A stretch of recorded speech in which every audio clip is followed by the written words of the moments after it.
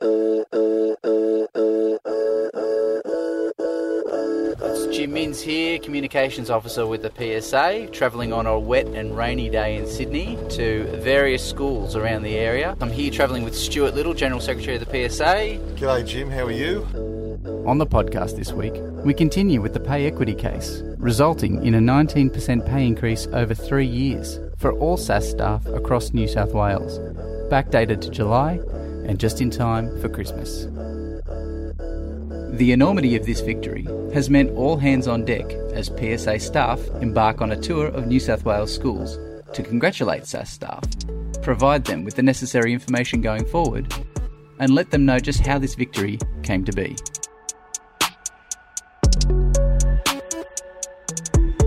It's fantastic, and I love nothing better than getting out and talking to our members that work in school education. They provide such a critical role in school education, and particularly in those areas which often members of the public don't see. Dealing with kids that have medical issues, kids that have behavioural issues, or kids with high needs. I mean, if it wasn't for our members that work in school education, these kids would not be able to enter the mainstream education system. For many of them, they'd probably be institutionalised or have a very, very, bad outlook in terms of educational outcome. Hello. Hi, how are you today? That's good. My name's Sarabi, I'm from the PSA. We're on a schools blitz in southern Sydney with the PSA's Sarabi Aladdin. It's 8 a.m. and it's a school, so as you can imagine, the halls and the walls are buzzing with the frantic activity of parents in desperate need to get their kids to school and continue their working commute. Amongst the hustle, we managed to get some one-on-one time with SAS staff. No, I wasn't expecting it. I'm only working as a casual basis here, so it was kind of surprising.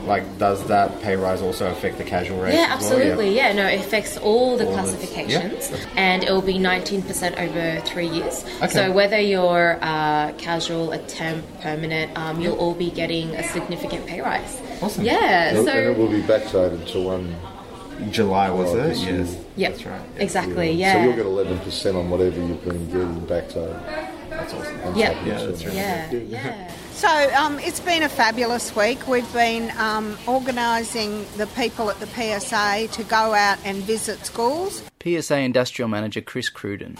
And take out packs of information to every school so that they can understand what the changes are and can organise for us to come back and have a formal meeting with them to explain things in depth. Mm-hmm. And they've been so well received. Everybody is really very excited. And people who haven't been in the union have been joining the union because they appreciate the work that we've done. So that's been fabulous. It's been really exciting. In a lot of instances, this victory and the resulting schools blitz has exposed many SAS staff to the work the PSA, as a union, has been doing on their behalf. As such, it has opened the door to their inclusion within the union, whether they're returning members or joining for the very first time. This welcome exposure of the PSA has also enabled SAS staff to voice their concerns in their current working environment. Can I get permanency? I've been here for 3 years. So I've got someone there who's temporary, and she's been a temporary for 7 years. That's a huge fight for us. Yeah. One of the main problems is a problem that we've recognised for a long time, and that is a lot of SLSOs are temporary staff.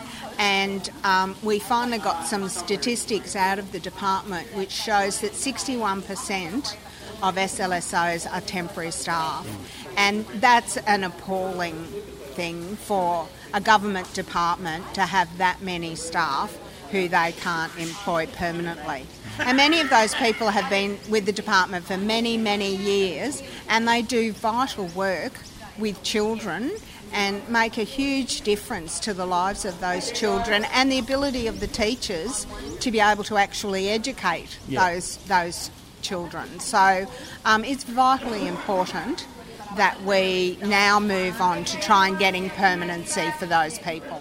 Here's Stuart speaking to non-members at a school visit on the progress moving forward for permanency. And now's a good opportunity for us to try and progress that, because we've got this part of it done.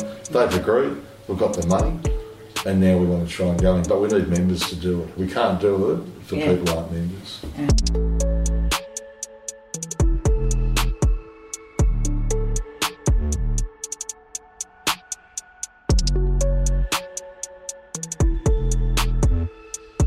PSA Assistant General Secretary Troy Wright. It's finally genuinely acknowledging their role and their responsibilities and the important position they play in the education system.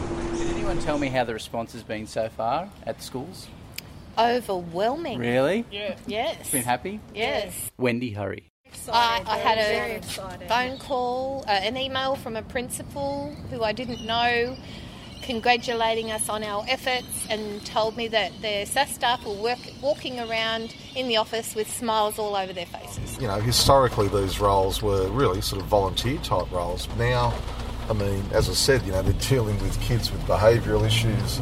They're doing payroll. They're doing, you know, quite complex administrative work, because the administration of schools now, it's not done by head office. It's now been evolved where the principal is basically the CEO.